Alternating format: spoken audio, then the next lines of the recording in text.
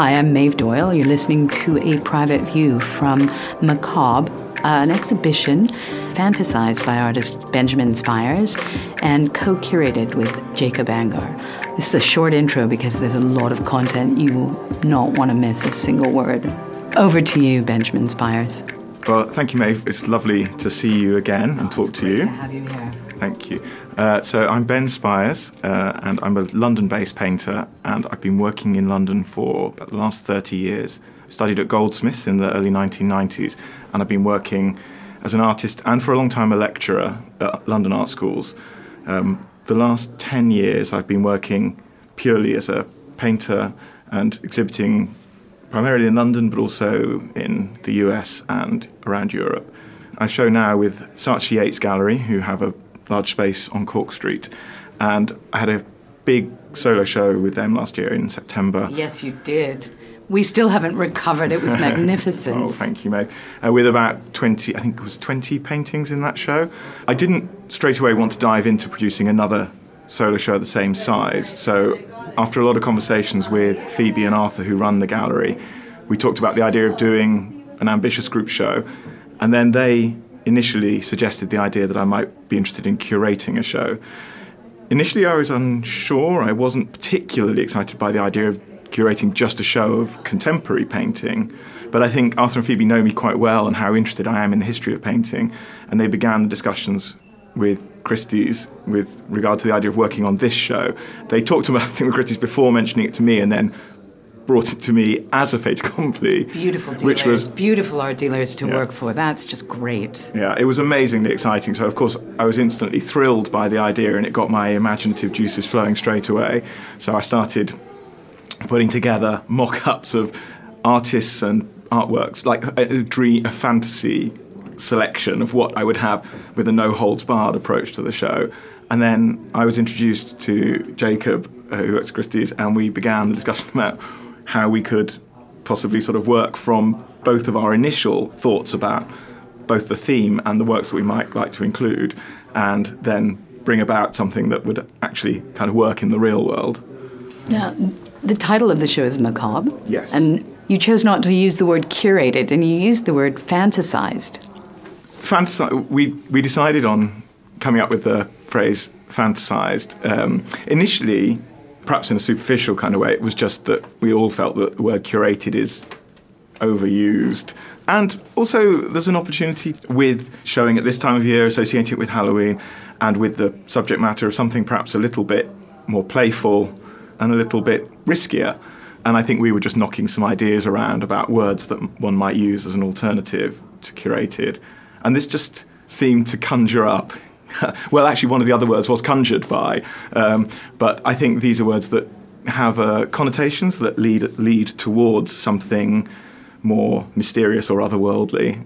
And magical. And magical. And almost entertainment with inspiration, with education. It delivers on every level.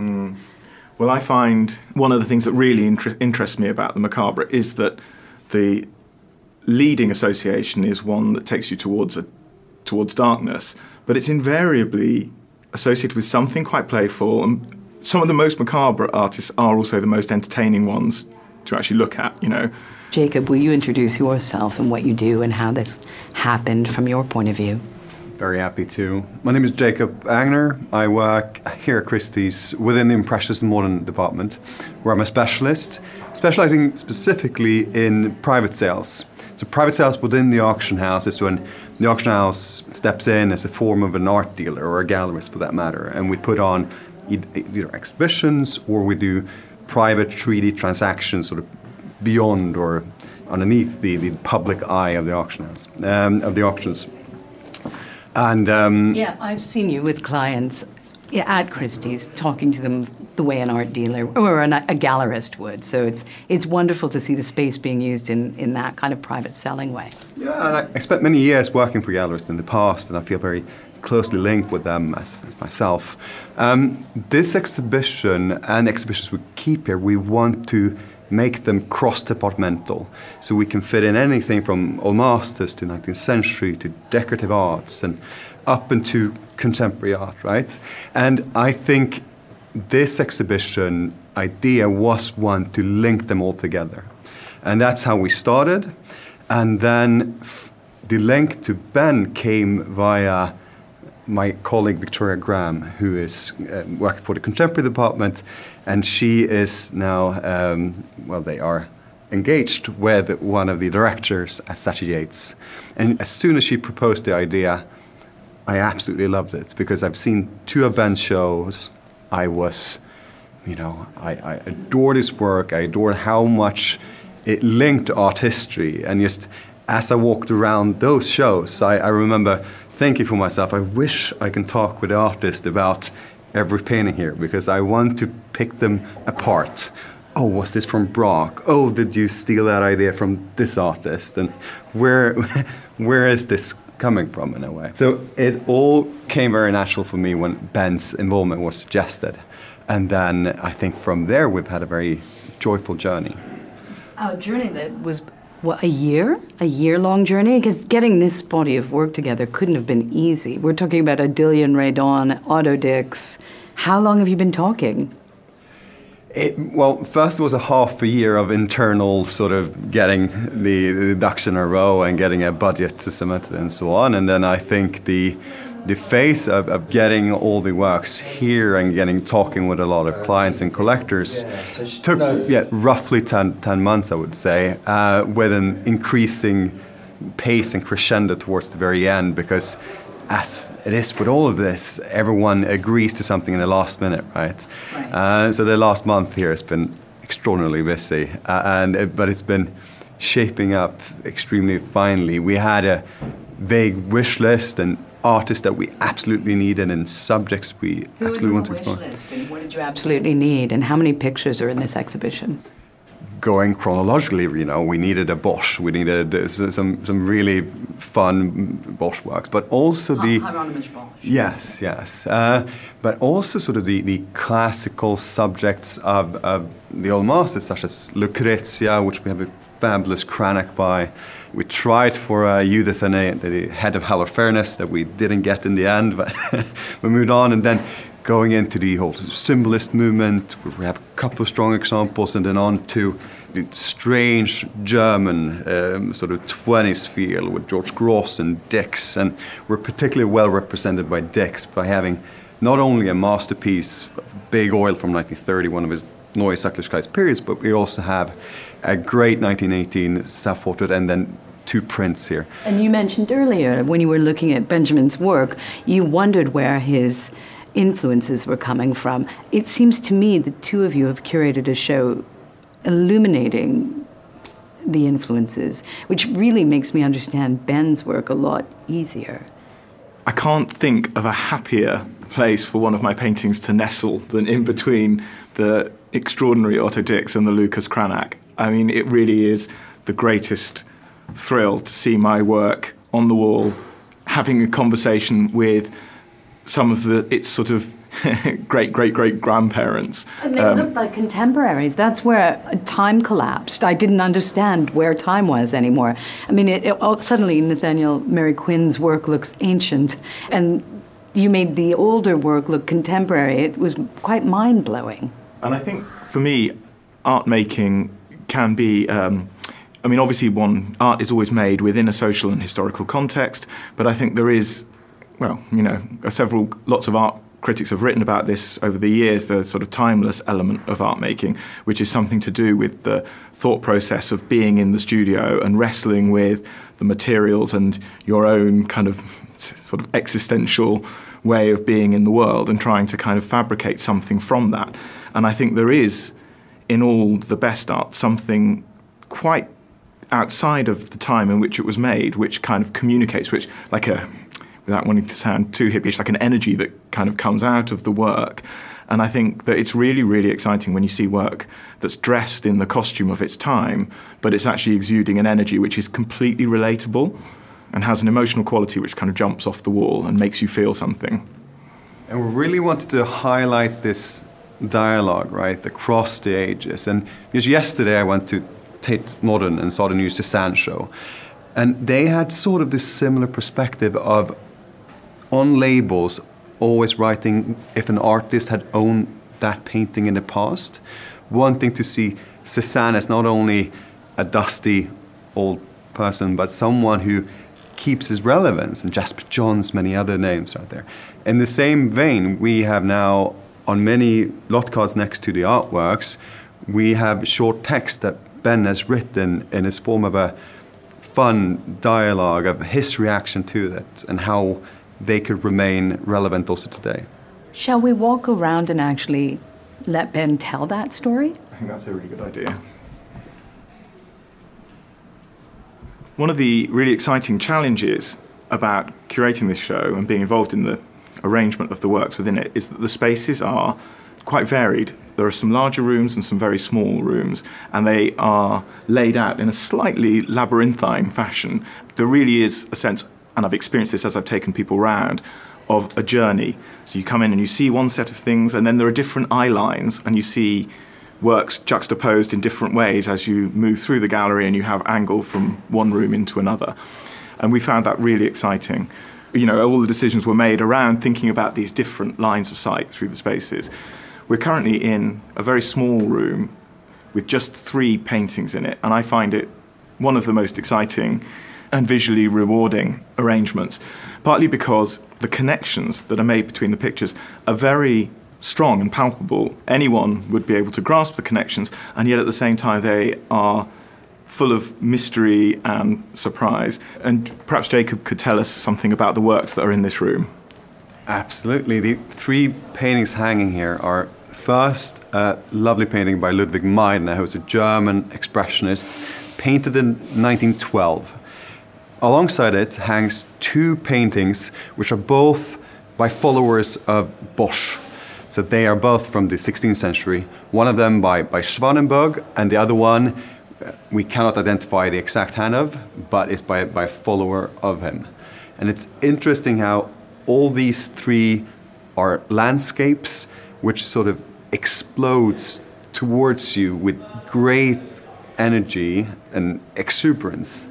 One of the things I think that Bosch does so well is to create a sense of a single space opening up, a recessive space like a classic landscape, but often the sense of space is tilted up, so it gives you this large flat plane, which he then subdivides into little pockets of activity, and within each pocket he comes up with something twisting and convoluted and inventive and macabre, and it's very dynamic visually. It's like looking at a patch of swirling water with eddy currents going in lots and lots of different directions.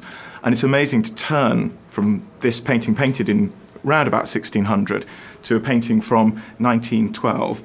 And the space is organised in a very similar way. It's fragmented, almost cohesive, but it's recognisably the space recedes, but it's broken up into little areas of activity where there are directional marks and explosions which make the eye zip around the space in a way that is actually really surprisingly reminiscent of this painting by the follower of Bosch.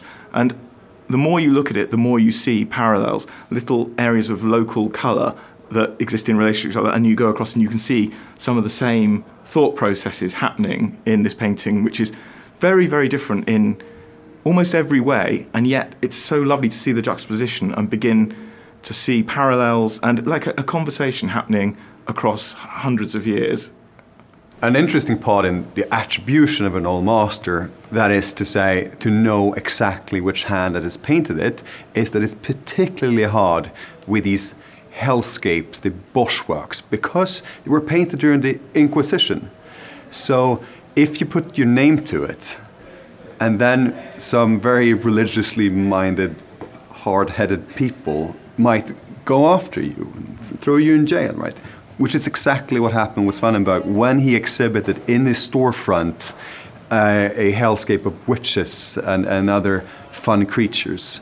And that is why it's very hard to pinpoint exactly who made them, because they're almost never signed or dated. So you have to go by stylistic technique, and this is just brilliantly technically made too, and it's painted on copper, which also creates this luminosity to it. I just wish that Ben one day might try himself to paint on copper. We've talked about that, yeah, absolutely. The show Macabre is made up of 7 or 8 rooms, but when I walked into one of the rooms towards the back of the building, the lighting was different, the color was different, and something about it just struck me as the way we should be looking at art all the time, where contemporary work is alongside historical work, and everything is part of a composition. Gentlemen, can you speak about this room? We managed to find quite a few great juxtapositions throughout the show, when works in a rather remarkable way speak to one another across the centuries.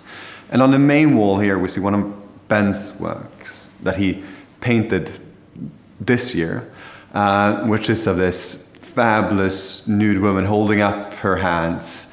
And throughout the surface, he's incised it, which I presume is the end of the brush. It's actually with an etching tool. It's an incisor from an etching tool. So, fantastic. Yeah. And next to it hangs a picture from the 17th century by the great artist Sarancini, which depicts the giant Orion as he flees across the landscape, and he's just lost his eyesight, so he's sort of trembling. And also him has his hands up in this great rhyme and with Ben's work. And obviously being a 350 years old work, it shows a bit of craquelure on it too, which gives this texture to it that also is in wonderful harmony with the other work. I think from a subject matter point of view, I really enjoy the fact that the painting by Sarancini is a depiction of a giant who has just lost his sight. And in my painting, the top half of the face has been obliterated into shadow. When you see the picture in a raking light, you can see that there's a certain amount of impasto underneath the dark paint. And actually that gives an indication of the history of the painting, because initially it was a full face. But also, interestingly, the eyes were closed in the painting when I made the full face before I pushed the face back into shadow. So mine too was a picture of a person reaching out their hands in a slightly speculative, perhaps even tentative kind of way, who was, at least there was an indication that perhaps this person was sightless. And I think that's, I don't know, there's something very poetic about this juxtaposition across the centuries of sightless, also people who loom large and appear to be kind of moving out of the picture space, reaching forward. There's something poignant about the fact that they're coming forward towards you, but don't actually have the ability to see you as they come forward.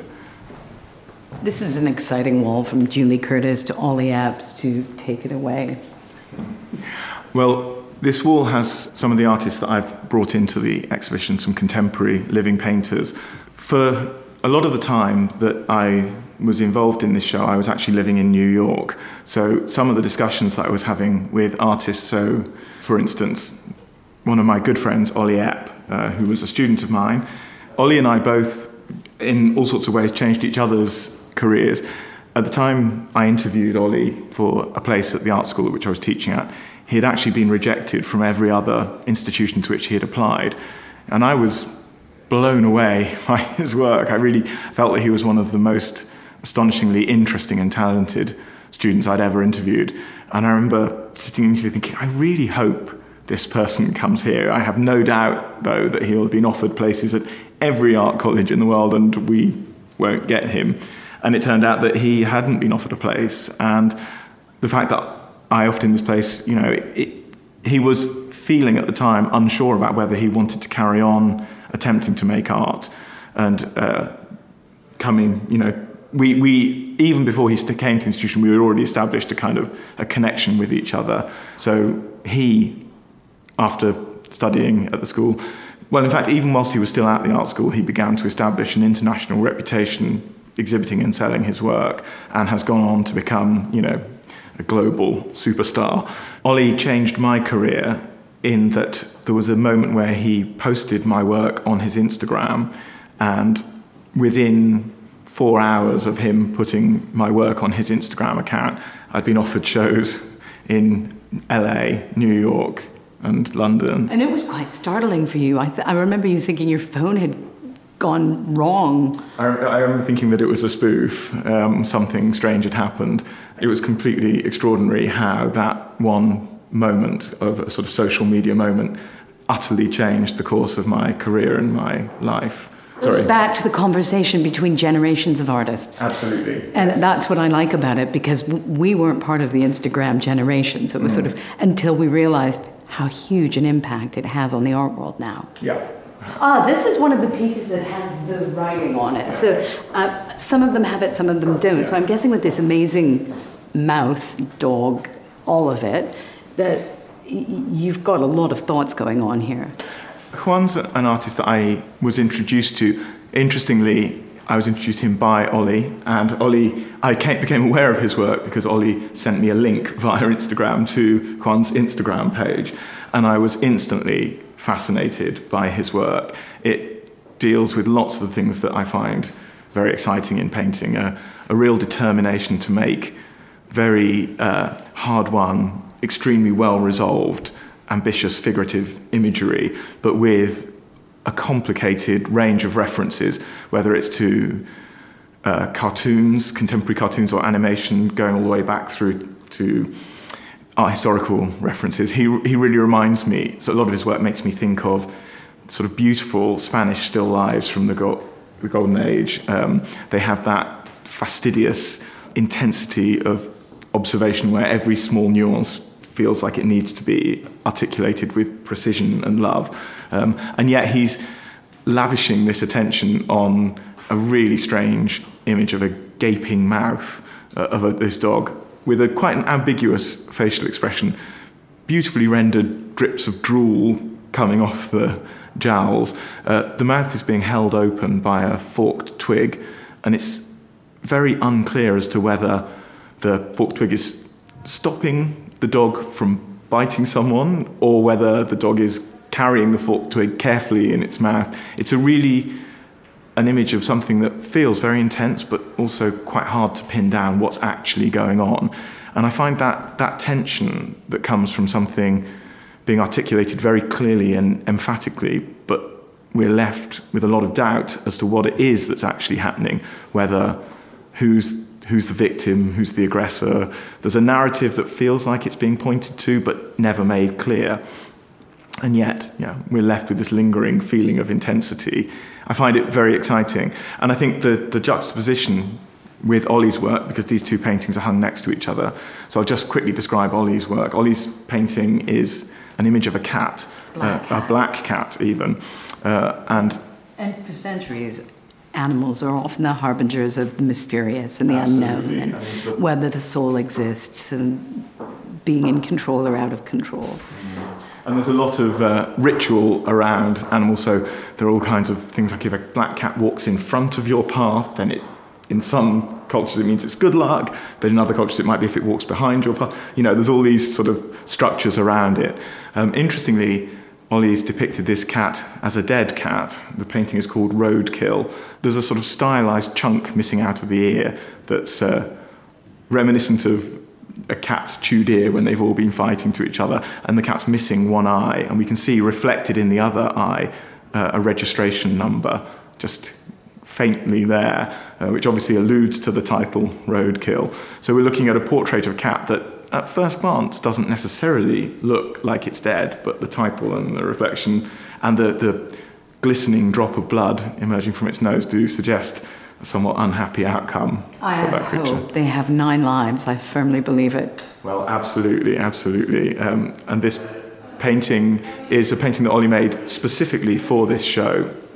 And interesting that you mentioned 9 lives, because he's just had a solo show at Semio's Gallery in Paris, which was called 9 Lives, and it was the entire subject matter of the exhibition was cats, and black cats.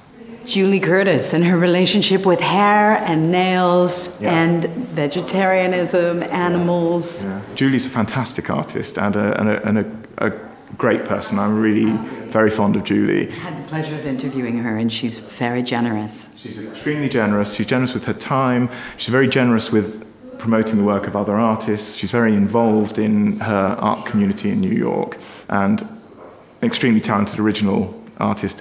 I love, again, another sort of parallel with Juan and Ollie's work is the dialogue between let's call it loosely, sort of cartoon-ish imagery, and then that cartoonishness being meshed with a very kind of profoundly sophisticated understanding of more historical methods, both methods of painting but also ways of thinking about imagery. So it's this sort of collision of contemporary imagery with a deep historical appreciation.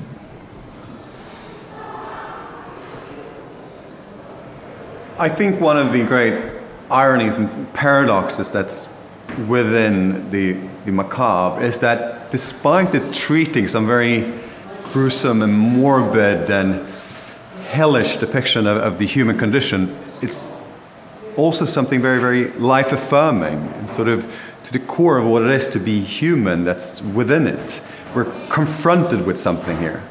We're now in another gallery where we're looking at a sculpture by Macabre of the sort of Homeric goddess Circe, and if she didn't like someone, she made them into animals, and she's sort of reaching for us with her arms and hands outstretched, with snakes all around her, and we feel confronted, but yet so alive in a way. Next to it, we have a Dumas it's called Bondage, of a human figure being, tied up and almost claustrophobic at it. So you have works that's pulling in different direction, but all of them makes us feel something and maybe feel more alive. One of the things that I find exciting in this room, and it's not a historical theme, it's actually just a visual and bodily theme, is what's happening with hands in the different works in this room. We've got a sculpture and 4 paintings, which the primary signifier is a hand, and it's either a clenched or a hand with twisting, bendy fingers which are bending the wrong way, gripping things, gripping skulls. One painting where the woman seems to be she's clutching at her chest as though she's creating a cage to protect her heart. My own painting in this room is a picture called Pinky, and the pinky is a reference to her raised little finger, and the little finger is bending slightly the wrong way, and it's twisting and creating a particular sort of curve. The whole painting is an interlocking set of horn-like curved forms that seem to spill out like coral from a central figure. And I'm really fascinated by the way in which a bodily gesture, which might carry a meaning or an emotional intensity, seems to sort of radiate out from gesture. And I thought it would be really interesting to kind of dissolve the figure into forms that reach out, and in the way, like a sense of a finger, but almost like a thought kind of coming out of the form. And it's amazing to see this historical parallel between my idea of how that might look and painters from 100 years ago and sculptors from further away, to see parallels between that sort of gesture and way of thinking about the body. Yes, and we just started this now, just in time for Halloween, but as we were almost finished with the show, I think all of us involved were so enthusiastic about it, so we decided to extend it all the way into December, to the 9th of December, to overlap when we have our big old master views and auctions on. And we're welcoming everyone into the galleries. Benjamin Spires, Jacob Anger, thank you so much for your time. This has been a terrific conversation. If you haven't seen Macabre at Christie's, I urge you to come down. I know it will change the way you see contemporary art and change the way you see the old masters. Thank you very much. Thank you so much, Maeve. You've been listening to Maeve Doyle's Private View. This podcast is produced by Will Fitzpatrick at Soho Radio. The music is by Khorshid Hami. Thank you for listening.